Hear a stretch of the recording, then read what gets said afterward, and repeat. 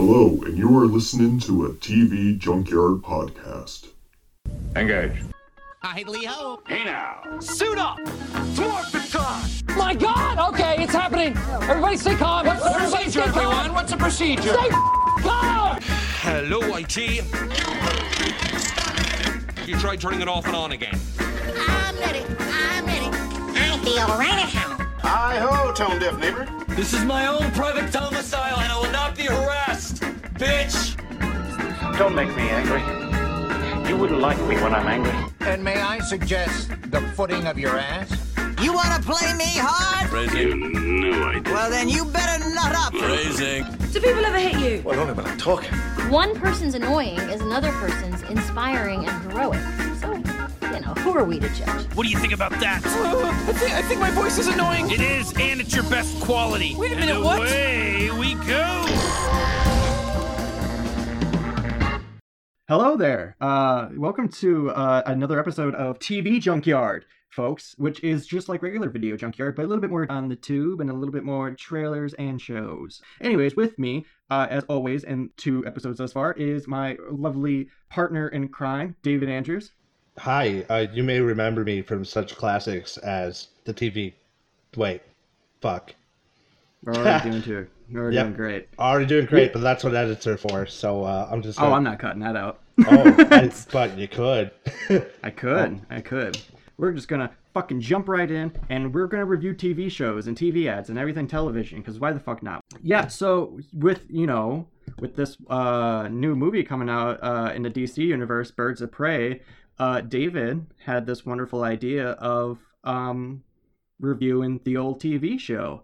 And by wonderful idea, I mean awful. Which, I mean, idea. I didn't even know the show existed until Ryan mentioned it, and I'm like, okay, well, I guess that's a thing. And then he's like, hey, remember when you mentioned that thing that existed? We should review that before the movie comes out. Well, I mean, I guess as a general disclaimer, this show has very mixed reception. There are people that defend it, and there are people that very, very much lament it. So, because this is a new premise, what we're going to do is we just watched the first 3 episodes of the series. We'll review it and see where it's at and see whether or not it's worth going forward. So without further ado, let's fucking play it. Birds of Prey. The Birds of Prey. My name is Alfred Pennyworth, and this is their story.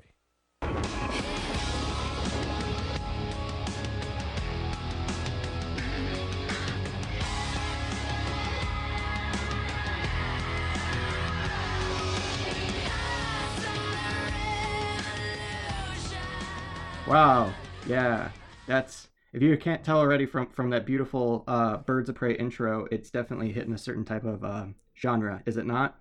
Absolutely, and if you can tell what year this was released in by the song, then you win, and you were right. It was 2002. You hit it right on the head. Early fucking 2000s with that one. Like, that one. Let me see. I think back in that time, Smallville was just reaching its 2nd season when this show launched. And the basic premise essentially is you are transported into an era where Batman retires. And disappears. And disappears. And he, of course, in keeping with some of the comics, he has a romance with Selena Kyle, aka Catwoman. And they have a child who somehow gets super abilities, but we'll get back to that later. And after Selena Kyle gets brutally murdered by the Jehoker. Jehoker. He's the Jehoker poker because she was stabbed. Jehoker poker. Sorry. And then, I'm half a beer in. And then, of course, he goes and does what he always does to Barbara Gordon, disables her. And I shouldn't laugh at that. It's not funny. No, it's just... you're an evil, terrible man, and that's okay. Yeah. But basically, it sets up the premise for the Birds of Prey. Very loose adaptation of the comics. Black Canary's in there, but she's not really Black Canary. Oracle's there. That's kind of like... You can kind of just say that about Gotham City in general, because it's called New Gotham. So Gotham City's in there, but it's... It's New Gotham. It's New Gotham. And same great taste. Yeah, I mean that's exactly kind of what this show feels like, though. It's like, man, we're gonna reinvent. It's gonna be great, and like you can tell that I feel like this was supposed to be a continuation of like the Burtonverse. Yes, I was gonna say that too. And they didn't fully commit. They didn't stick to it because like the Batman costume is definitely like straight up ripped out of Burton. And well, if you watch like their old trailers, they actually did take scenes from that with Michael Keaton and Michelle Pfeiffer. And they just so that was well, it was kind of meant to be that way, but also like they didn't really get the full approval, I think, and so they're kind of like tiptoeing on it. I don't know if it was scrapped. It was just like they were like on the edge of caution. Yeah, rightly so. First off, let's start off with the bare obvious. Yeah, it's early fucking 2000s, and it drills it. It doesn't drill it. It's just like you watch it and you're like, oh yeah, that I do see the cringe factor of that decade. Now that I look back at it, you know. I mean, I don't feel that this show is definitively the best or the cream of the crop, but it's definitely got all the right ingredients. That's for sure. Yeah, if you want to make a Chumbawamba, yeah, it's a tattoo subject. Sorry, I'm laughing at my own jokes without any. Anyways, gonna keep going. It's a very much a CW show. This is before they really established the Arrowverse. And as David said, that's what's really interesting though, because like if like it is an Arrowverse show, like through and through, it feels like if they tried to put the Arrowverse out in 2002, like it follows a lot of the same beats as like your Flash or your Arrow. Not quite as well done as we'll discuss, but it's like I feel like when they went to do Arrow and Flash, they definitely took heavy inspiration from Birds of Prey on how to do it and how not to do it. That too, definitely that too. I'm heavy. If people haven't picked up, I'm heavily critical of the show. I'm heavily critical of even the Arrowverse. I stopped watching after season 3 of the Arrow and after season 2 of the Flash. Season 2 of the Flash. And the reason why is because it does what every CW show does. CW has a target demographic, and that's angsty teens and young adults. So there's going to be like sex and relationships matter so very much, even though like, and they have the cool superhero bits, but when the other aspects of the drama gets in, it's like, oh god, this is painful. And it's not that I'm against those story plots, and just I want a good one. I want one that actually matters. I don't want one that just regurgitates the same fucking hokey performances and plot points that every other fucking teen drama does. And it doesn't. Yeah, this one does it hardcore in spandex and like tight lingerie, quote unquote, costume, like superhero costumes. Well, I mean, the Huntress's outfit is essentially Underworld, right? Like it's literally carbon copy Underworld. Like she looks just like Kate Beckinsale. I think I probably butchered the actress. But by that he means in the first episode she's totally wearing like some kind of like see-through pajama like coat. Dare I say? It definitely looks like lingerie, and that's definitely throughout this theme. Like so, there's 3 main characters. There's like David mentioned prior. It's the Huntress who is Selena Kyle and Batman's illegitimate daughter or whatever. And then you have Barbara Gordon, and then you have this other like teen character who you find out later is Black Canary, but it's not Black Canary. It's Black Canary's daughter. Oh, is that what it is? Okay. Yeah. So we didn't. It didn't show it in the first 3 episodes. I jumped ahead and I found out that Black Canary is actually played by Aunt Becky herself. Yeah.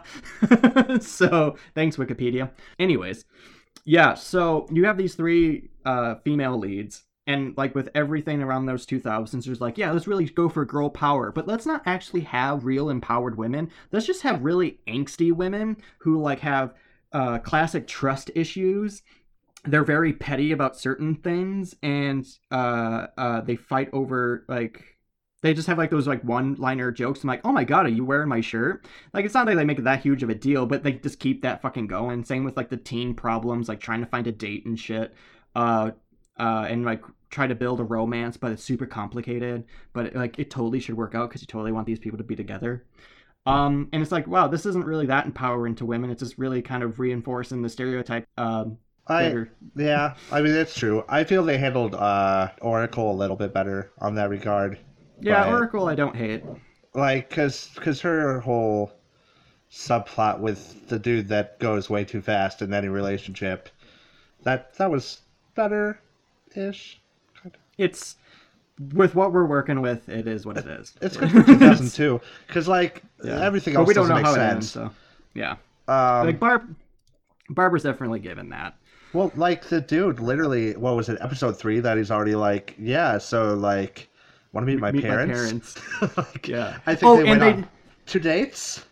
Yeah, like it is kind of a weird, like they kind of rush it, even for the viewer. And they're even in that same episode, you find out later, and then they don't show the scene. You just find out from Barbara that his parents didn't actually like her because she was in a wheelchair. Oh my god, so I wasn't like losing my mind because I don't know, because I got really easily distracted while watching this because I wasn't inherently interested. So I thought you're doing something else when you watch this. Yeah, I thought I missed the conversation with the parents. Okay, so it just didn't happen on screen. No, it just didn't happen on screen. What happens is like it's an episode where they talk about metahumans, which they do establish like metahumans have like this subculture. Well, which it all feels very X-Men. Kind of, yeah. That's what it is. It's like all metahumans are villains. Well, because like, no, we're not. Because for some reason, and this still, I don't think we're ever going to get a good explanation for this. But Batman and Selena Kyle, both human, have a daughter who is half meta. Which one? How? And two, how can he be half meta? Thank you, David. That's where I was fucking at. I was like, so in that same episode where they established like the metahuman underground. She makes the comment in a sassy way like, I'm half metahuman and I'm proud. Who, mind you, she's saying this to the only character in the show who is not white. So when you have a white woman try to talk about, like, you don't know what it's like to be oppressed by a culture, and it's very fucking weird to be saying that to the only character of color in the series. But I digress. She does say the statement, I'm half metahuman, and it's like David said, how are you half metahuman? Because metahumans are either born with superpowers or given to them by some experiment, which they say in the show. So how are you fucking half? From two non. Well, I guess it's Selena. Not that. It came from Selena. It's like they're hinting at it's Selena. I'm pretty sure. But wait, is Selena meta though? Like even like yeah, she's cat-like. Oh, I don't think so. I didn't know if that was an ability or not. I thought that's just the way she. I feel like it's kind of like a Halle Berry Catwoman situation where she does have actual like bestowed powers of some point. Oh yeah, see, there's another movie I never watched and never will. Yeah, no, maybe. Unless you want us to vote now. This is the Junkyard, so. Anyways, David, actually, do you want to talk about her powers? What are her half metahuman powers? She knows kung fu and how to use wires. and a really, really bad CGI shot in episode 4 where she's like doing the Matrix thing, but you can just kind of see like the JPEG running across the roof. It was pretty good. You're right. Yeah, very much like classic Tobey Maguire Spider-Man. No! Don't you dare spit on Sam Raimi like that. I'm not. Literally... Okay. Whew. All right. I didn't mean it as offense. I mean like jumping from rooftop to rooftop and then making comments about it. Now, essentially her powers are like her eyes turn into cat eyes and then revert back in the same like fucking clip. It's very strange. Is that what makes her half? Because she has to turn it on. Yeah, she turns it on, and then there's always followed by with that like cheetah sound or whatever it's fucking called, like, and it's like it's like that's it for her meta. Like if it was made 10 years earlier, it would have had like a whole power up sequence, like by the power of the huntress, may my powers activate.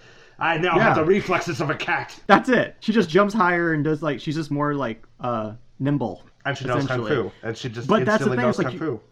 And she jumps from fucking building to building without activating the power.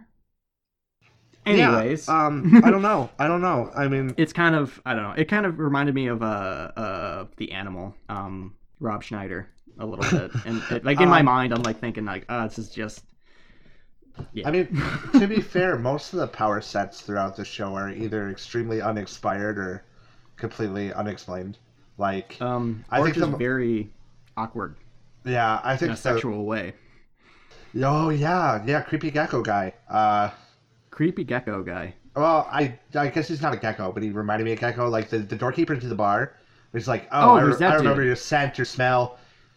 You've been in this restaurant 162 million times, and you haven't said yes to me once. That sort of thing. General guy that you friend zone, and he doesn't understand why you friend zone. But for some reason, according to the writing, he was super popular. Like she never got once was like you. She was like, oh, ha ha ha, what a joke. How's your sex life? Yeah. Actually, I was referring to episode 2 with the water dude. There's a guy who just turns into liquid, and then how he kills people is he turns into liquid and then goes into their mouths and like drowns them. But the way they always play the scene is you just see an actor standing there with their arms together and mouths wide open. And like the only people, 4 people that there's 2 people he kills, 4 people that he attempts to kill, and only 3 people in which they show his attempts. And 2 of those 3 are women. So hence why I'm like, it's kind of awkward. Well, this whole show is just kind of awkward. Like it's like dealing with a teenager's like sex hormones. It's like dealing with a teenager. Period. Like it's like and I've gone back and forth with the question. Like, would I have liked this show when it came out when I was 12? And I don't know for sure. I don't think so. No, I was watching Smallville at this time. I really dug Smallville, especially around that time. Smallville was better, though, right? Yeah, it still dealt with like similar things, but it was definitely better. Yeah, please don't kill me for all you rabbit. I know there's like a following for Smallville. I just never seen it, but it's fine. Like I'm not gonna. I like that defensive nature we have to take nowadays when it comes to like nerd culture. Yeah, I don't need a death threat for the third person that listens to it and the one person I offend. No. I have to mention though, how about Huntress is disguise to protect her identity? What disguise? What identity? There it is. She's literally just wearing like lingerie. I'm Ashley Scott in a costume. That's where I'm at. And she has a job as like a bartender, but she totally flakes out. Like she just always like leaves. I gotta do something else, and like she's not even nice about it. She's like, I just gotta fucking do this thing. Like I'm gone. Bye. I should go back to that for a second though, but I do feel like she pulls a Clark Kent. Because isn't every time she's like out in like public as not the Huntress, she has like her hair tied back? No. I could have sworn. I think it's less. It's less feathered. I think there's a few scenes where she's hair tied back. I don't quite know, but I think she does something, and I feel like, maybe she's just trying to pull a Clark. Yeah, like she puts on like this necklace, this collar that has like the bird of prey symbol on it. And that's essentially all I got out of it. Because like even in episode 1, the one dude figures out who she is just by like when she breaks into his house. It's just like, oh hey Helena, how's it going? Why are you in my house?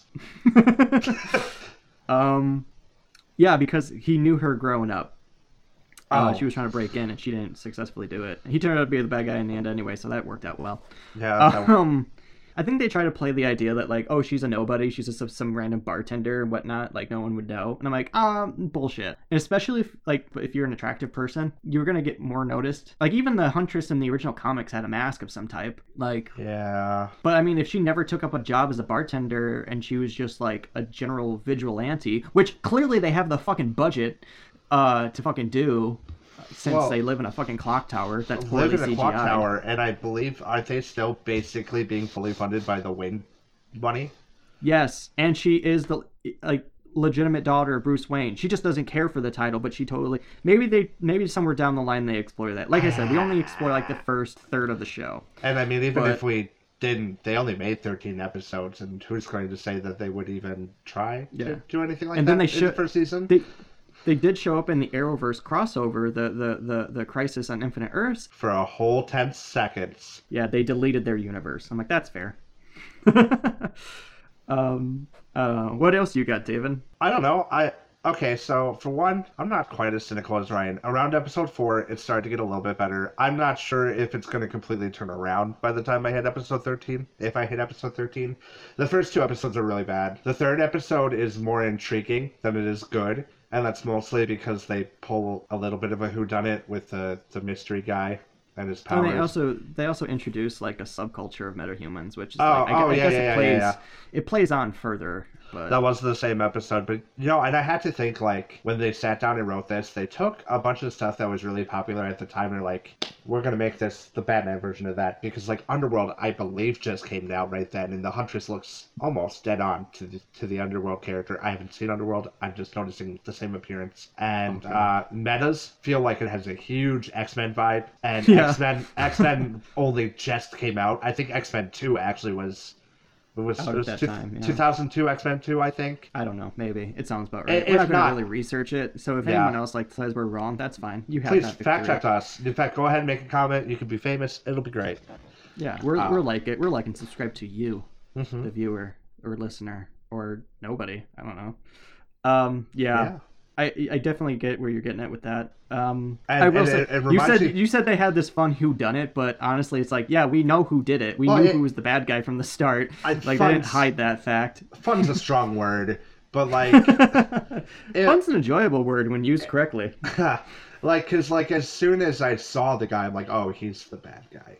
But like, it was just a fucking tick. It was a better villain than not Scarecrow and Slick, the prison uncle of The Secret Life of Alex Mack. Like, he was just a little bit better. You know what? I can definitely say no. Okay, you know what? I am cynical. I'm going to be cynical.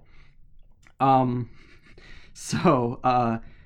I will give it this much. They didn't show it in the first 3 episodes. Well, they did. They briefly show it in some of the episodes, and that's Batgirl's costume. I actually really like that costume because it does look like it was a Batgirl costume made for Burtonverse. For the Burtonverse, like the Burton Batman universe. It definitely fits into that, and I really liked it. What's her name really does, I think, does kind of work as Barbara Gordon to the full extent that this show will allow that to be. She is definitely like the person in the room who's supposed to be this wise character, and naturally I'm going to gravitate towards the wise character. Yeah, and we don't get a lot of Oracle in media as far as I know. Like, and I always thought that was a really cool character. I mean, of course Batgirl's cool, but I always liked Oracle. I liked that she showed up in Arkham Asylum, and I like Batman having kind of like a tech backup person. Like, I don't know. Right.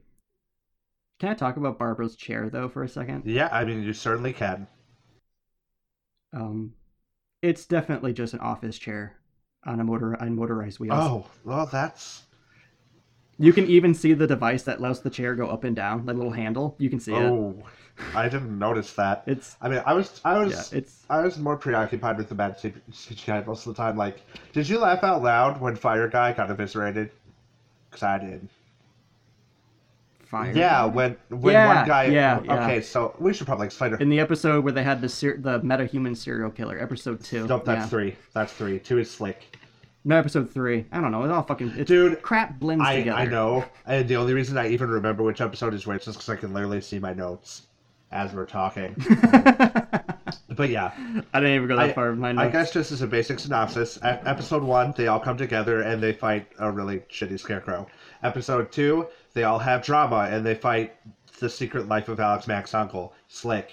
Episode 3 is it's a whodunit, but the meta guy is like a guy who copies powers. So whodunit with no mystery. No mystery, and a guy that's like, oh, well, if I get rid of all the humans, my pain finally ends. Oh, such tragic woe. His pain... Yeah, he gets a headache every time he's near a metahuman, and that's his motivation for killing all literally the all of metahumans. them. And then episode 4, the one that we haven't discussed, is the crown jewel of the 4 episodes. It's about a baby assassin. Yeah, so I kept saying we watched the first 3 episodes, but the 4th episode played, and so we watched it. And it is definitely the strangest episode, and it's kind of fun in its own stupid way. I wish every episode was like episode 4. I do, because I mean, if you're gonna, I give it points for doing something. So, for those who don't know about episode 4, it's very, I would argue somewhat. It's not very sexist, but it does add. It's a baby episode. Okay, so you have the 3 main female characters, like they now are in the possession of a baby, and now motherhood in a way kind of. For Huntress is now a thing briefly. Now I say briefly because the kid ages like 5-6 years every time he takes a nap. So by the end of the episode, he dies an old man. Spoilers.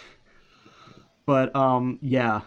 What David? What do you have to say about that episode? I don't know. That was just the one that entertained me the most out of the four. I mean, I agree. For one, Baby Assassin is the dumbest, best idea anyone's ever had for an evil plot. We're going to raise... I forgot to mention that part. He is an assassin. We are going to make genetically buildable baby assassins that age in a day, so that way there's no accountability. It's the perfect crime. Yeah. And they're super loyal to me, unless they're not, like this one. And well, that's the thing. They're programmed to kill the person they imprint on.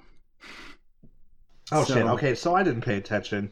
Oh, that was in the plot description. I don't really think they really say it well in the show. If they did, I didn't catch it. It would not surprise me if they didn't explain it. Like Black Canary's daughter, who I thought was Black Canary, who I still don't know why she's on the show. Because she's like, I went to school once.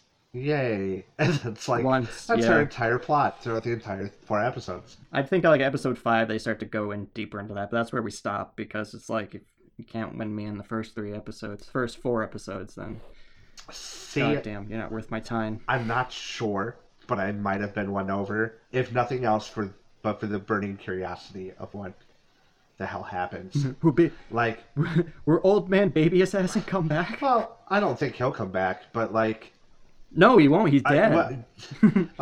He went to sleep and turned to ashes. Has that literally stopped anything from ever coming back in a comic book thing, though? You win that round. Oh, I should probably mention the villain's Harley Quinn, but it's not Harley Quinn.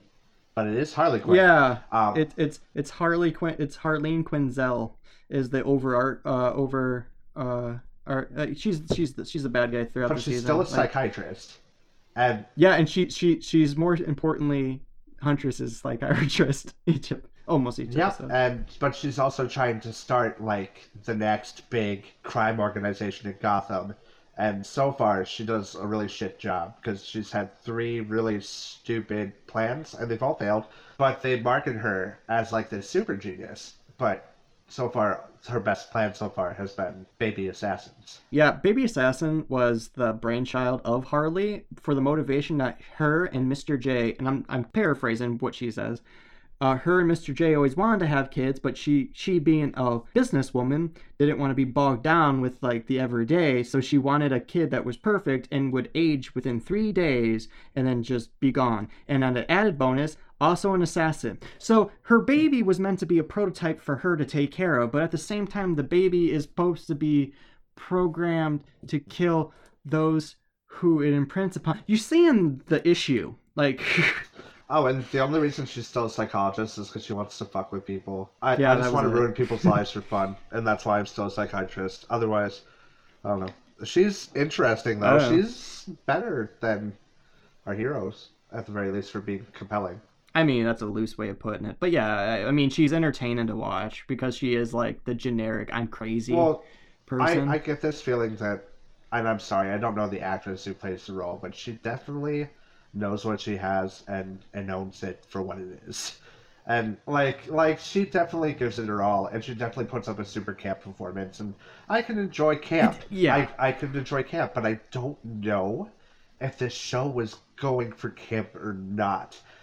I would think not. It's hokey. But it comes... No. You know what it kind of comes off as? It kind of comes off as if Batman Returns and Batman Forever kind of... You know.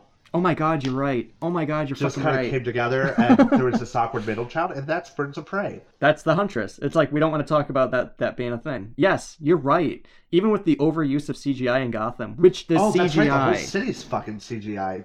Oh, it's awful. By the way, you can only really watch this show in 480, which is tough to watch alone, I thought with the added CGI... I won't lie, I thought the CW's free streaming service was just crap, but that's just what it's native, is 480. Ooh. Yep.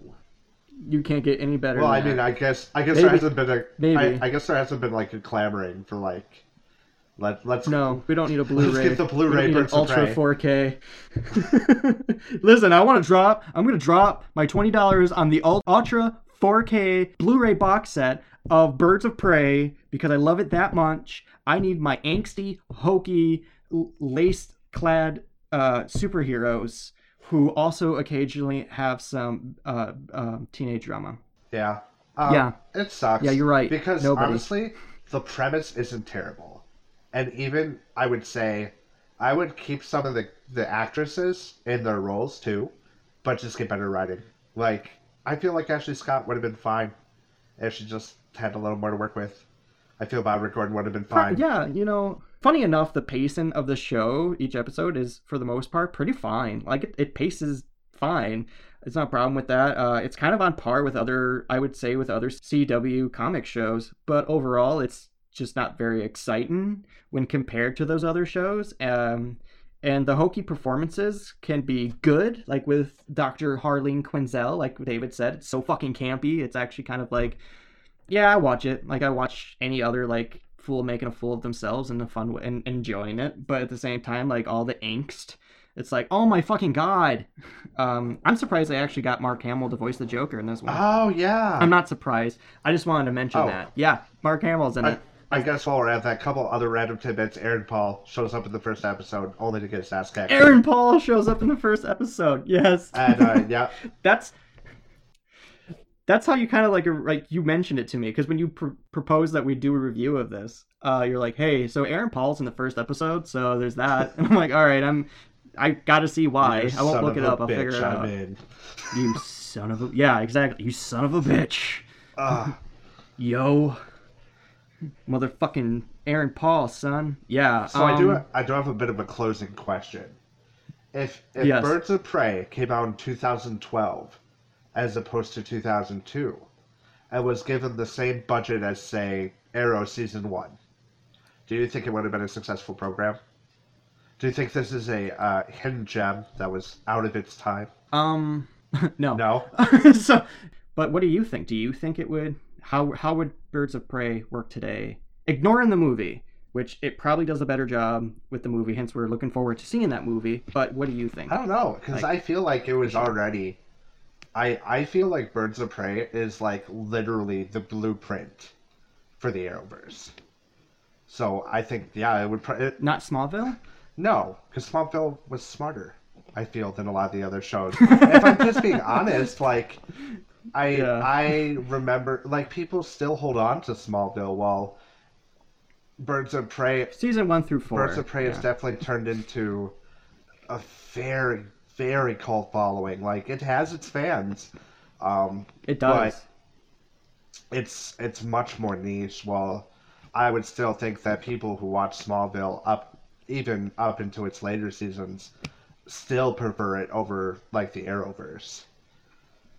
I would say, like, I probably would have watched Birds of Prey if I was aware of it at that time, because I was really... Oh, yeah, I definitely agree. Probably wouldn't be heartbroken when I found out that it was canceled. Well, I mean, we can't say for sure because we didn't finish it, but... No. I definitely am... I'm not surprised that I missed it back in the day. Apparently, during the very limited research I did, the first episode, like, premiered to really strong not reviews, but ratings. And then it dropped down significantly after the first episode. So people, I think even back then, weren't really buying it. Yeah, and I would say the first episode is not what bought it for me. It was a little bit further in. No, the first episode is still legitimately the worst episode of the series. It is. It really, honestly is. Like, it's actually probably twice as bad as the rest of the series, which is unfortunate because you need... I mean, television has a charming...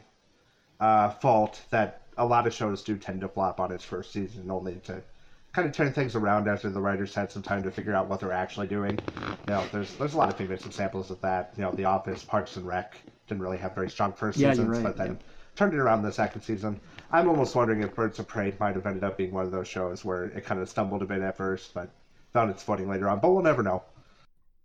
Well, because generally with my feeling of the CW, DC shows is the first few seasons are usually great, and then after that it kind of goes downhill because they start falling for their they tropes, they like really said. do. Like, they go too much into poor drama. There's nothing wrong with drama, but I mean it has to be good. This is just teen level drama, and I'm like, I think teenagers deserve better than that. Then I don't think a lot of these shows have a very strong roadmap after so many seasons. You know, I'm sure I have people that agree with me here, but Supernatural, right? The king of the CW shows. Everyone knows Supernatural. A lot of fans. But I think I watched the first season or two, and I really enjoyed that. I just couldn't keep up with it. It was a weird transitional period. I think I know for a fact that you've actually watched the first 3 seasons because I remember you and I really enjoying an episode from the 3rd season with a certain demon. I forget. It was Lilith, maybe? I'm pretty sure she's season 3. I could be wrong. I forgot entirely about it. Yeah, I'm sure you have. I've watched it more recently, which is why I think I remember it more strongly. But the point is, probably the first 5 seasons are actually really strong. And they had a roadmap for those first 5 seasons because that's all the creator originally intended on. And then the CW or I think it was probably the WB at the time was like, this show is the best thing since... it was CW. Oh, well, okay. I mean, I don't know. Yeah. I remember the... I'm not trying to be an ass. It's just like, I just like, no, it was CW at that point, yeah, I believe. No, you're probably right. But then, like, after season 6, they were like, keep going. And they were like, what? You know, and after that, I think it started to get way worse. But I hear it's redeemed itself a little bit. But the point I'm trying to make is, like, I feel like you're absolutely 100% right, especially with a lot of CW programming. Because, like, Arrow season 1 was really good, wasn't it? I'm pretty sure I finished that season, and it was fine. Like, yeah, 1 was fine. 2 was, I think, better a little bit, maybe. Depends on certain parts. But then I started to watch The Flash, and its first season, and I'm like, this is Arrow again. This is Arrow again. Like, it's the same show, and it's not that far removed from the same sort of tropes and plots that they did in Supernatural. It's all very circular. It's all about formulas for a lot of shows, and I get it. Like, that's how a show survives: is you find a formula that works and you go for it. Absolutely. But it's like, but you don't have an adaptation to help evolve a show. It's one thing to have a formula. It's another thing to have a formula that you allow to evolve. Yeah, like an actual story should go. But I mean, studios and creators are always going to be adapts with each other, for sure. And I can tell you through this show, like it failed to fly for me, pun intended, for Birds of Prey. Like it's just other comics. For me, it was just like other comic shows, and they try to use like all women leads as like a. It felt more like I don't know if it was like revolutionary. Maybe that was the intention, but the execution, I don't know if it was really that helpful. I don't feel it was. It's early on, like that revolutionary, because it wasn't literally Buffy around this time too. That's the thing. I remember Buffy, and Buffy was a lot better. Oh, is Buffy a lot better? Okay, that's good to hear. Buffy's a lot better. Oh no, I'm not saying that. Like, Buffy still has like similar kind of tropes. Like, it's just what happens in television. But Buffy was definitely a lot more entertaining and better. That's basically what I think of when I watch Birds of Prey. It feels very much like an amalgamation of a bunch of stuff with a very loose Batman covering over it. Like it feels very Buffy or Joss Whedon-y, I should say, because I haven't really explored Buffy too much, but I watched a lot of Firefly and other shows of his. It feels very Buffy-like, but without the strong dialogue. It feels like X-Men, but without any of the things that makes X-Men cool. I will say that, like, I don't know, like the show actually does, like you mentioned the fan base. Like I looked up its reviews and stuff. Like IMDb is like a 6.4 out of 10. I was gonna say it's stronger than you might think. Yeah, like that's where I was actually quite surprised, and that's when I learned about the fan base. Like in Rotten Tomatoes, it's a 52%, so it's tied with Rise of Skywalker. So that means something, right? Wait, is that audience or critics score though? That's critics. It's tied with the critics. So I don't remember the audience. I should have wrote down the audience one. I don't know. I can. And those are two very separate and arguably, I don't. Yeah, I'm a little flustered to hear that Rise of Skywalker critically did the same as Birds of Prey, because I feel like one of them is significantly better. And I'll leave the viewer to decide which one I guess. But critics would disagree apparently. For the fans, 45% audience score on Rotten Tomatoes, so the critics liked it more than the fans. I mean, I feel that's just about right though. Overall. I feel like, but that's out of 23 and 25. 25 for the audience, 23 for the tomato meter for critics. But let's end this up. That we fucking been talking about Birds of Prey more than it needs to be. What do you think, David? Is it do we keep watching or do we cancel? Final thoughts. I want to keep watching, but in the same way that a person like slows down when they see a really bad accident on the road. It's your B-movie show. It's like, I should not be watching this. Someone has clearly died in there, but I had that morbid curiosity. As for a rating, I don't know. 4 out of 10 if we're going arbitrary. Slightly mediocre. Okay. It's mediocre. I don't need to continue. That's where I'm at. I could just play it in the background, honestly, and just do other shit like I did for the other 3 episodes, but there's really no like overwhelming desire to keep watching.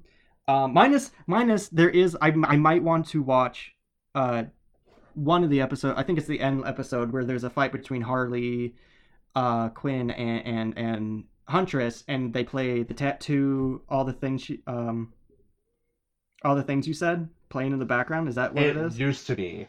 They changed the music. Oh, of the DVD. Well, fuck it. I'm sure if you YouTube it, you can find the original scene, because that's how Well, that's what I'm saying. I'm just gonna YouTube it. Like, that's the only thing that I would do, and just because like tattoos, all the things she said has like kind of a special weird thing in our friend group. And I'm like, and I'll be honest, I just want to watch it because I want to watch you watch it and just watch you just be miserable. Am I your car wreck? I feel like I'm your car wreck. No, Birds of Prey is the car wreck. Am I? You're the friend that's like, dude, stop slowing down. Stop slowing down. David, you're blocking traffic. You're going to cause a second accident. I'm just like, but come on, man. The fire's blue. The fire's blue, man. Was it always blue? Anyways, so that was our first TV show review and of our spinoff series. I'd like to thank any of you who bothered to try us out. Like, how was our fucking pilot episode? Was it worth it? Was it worth your time? Yeah. And of course, we would love to hear your opinion too. If you have any questions or comments, or if you just want to talk about your memories of First to Play, I'd be actually really interested in hearing someone's take on the show that actually watched it while it aired. So if any of you are out there and just happen to catch our podcast, if you want to leave a comment, that'd be actually really cool and very appreciated. Yeah. I'm actually curious to see if anyone hasn't seen this show and has decided to rewatch the show as a result, and then has like some views on it. That would be cool too. If not, that's fine. But yeah, make sure to check out other Video Junkyard podcasts projects along the way. Like, we also review movies with our movie review, and then we have another show called Free Rentals, in which we just shoot the shit about literally whatever pops into the minds, and that could have a special guest or not, or whoever. And then we also have a discussion show called Trash Talk, where we break down cultural importances of shows and deeper meanings. We're working on things. We got things going. So I think I sold it. I think that's selling it. Absolutely. I'm not great at this. Yeah. Okay, cool. Thank you, David. Anyway, so I've been Ryan. And I am also here, but my name is David. Thank you, David. And his name is David. That is David. And this is the Awkward Silence. That concludes the TV Junkyard podcast. Tune in next week where we watch a bird feeder for an hour. Stay classy. David, play that tattoo. Hey, wasn't that a really fun show? Smart, witty, full of wonderful commentary. And we just never, ever talk about this again. Yeah, I hope we talk about it loads. We just wanted to take this opportunity to thank you for listening to the TV Junkyard.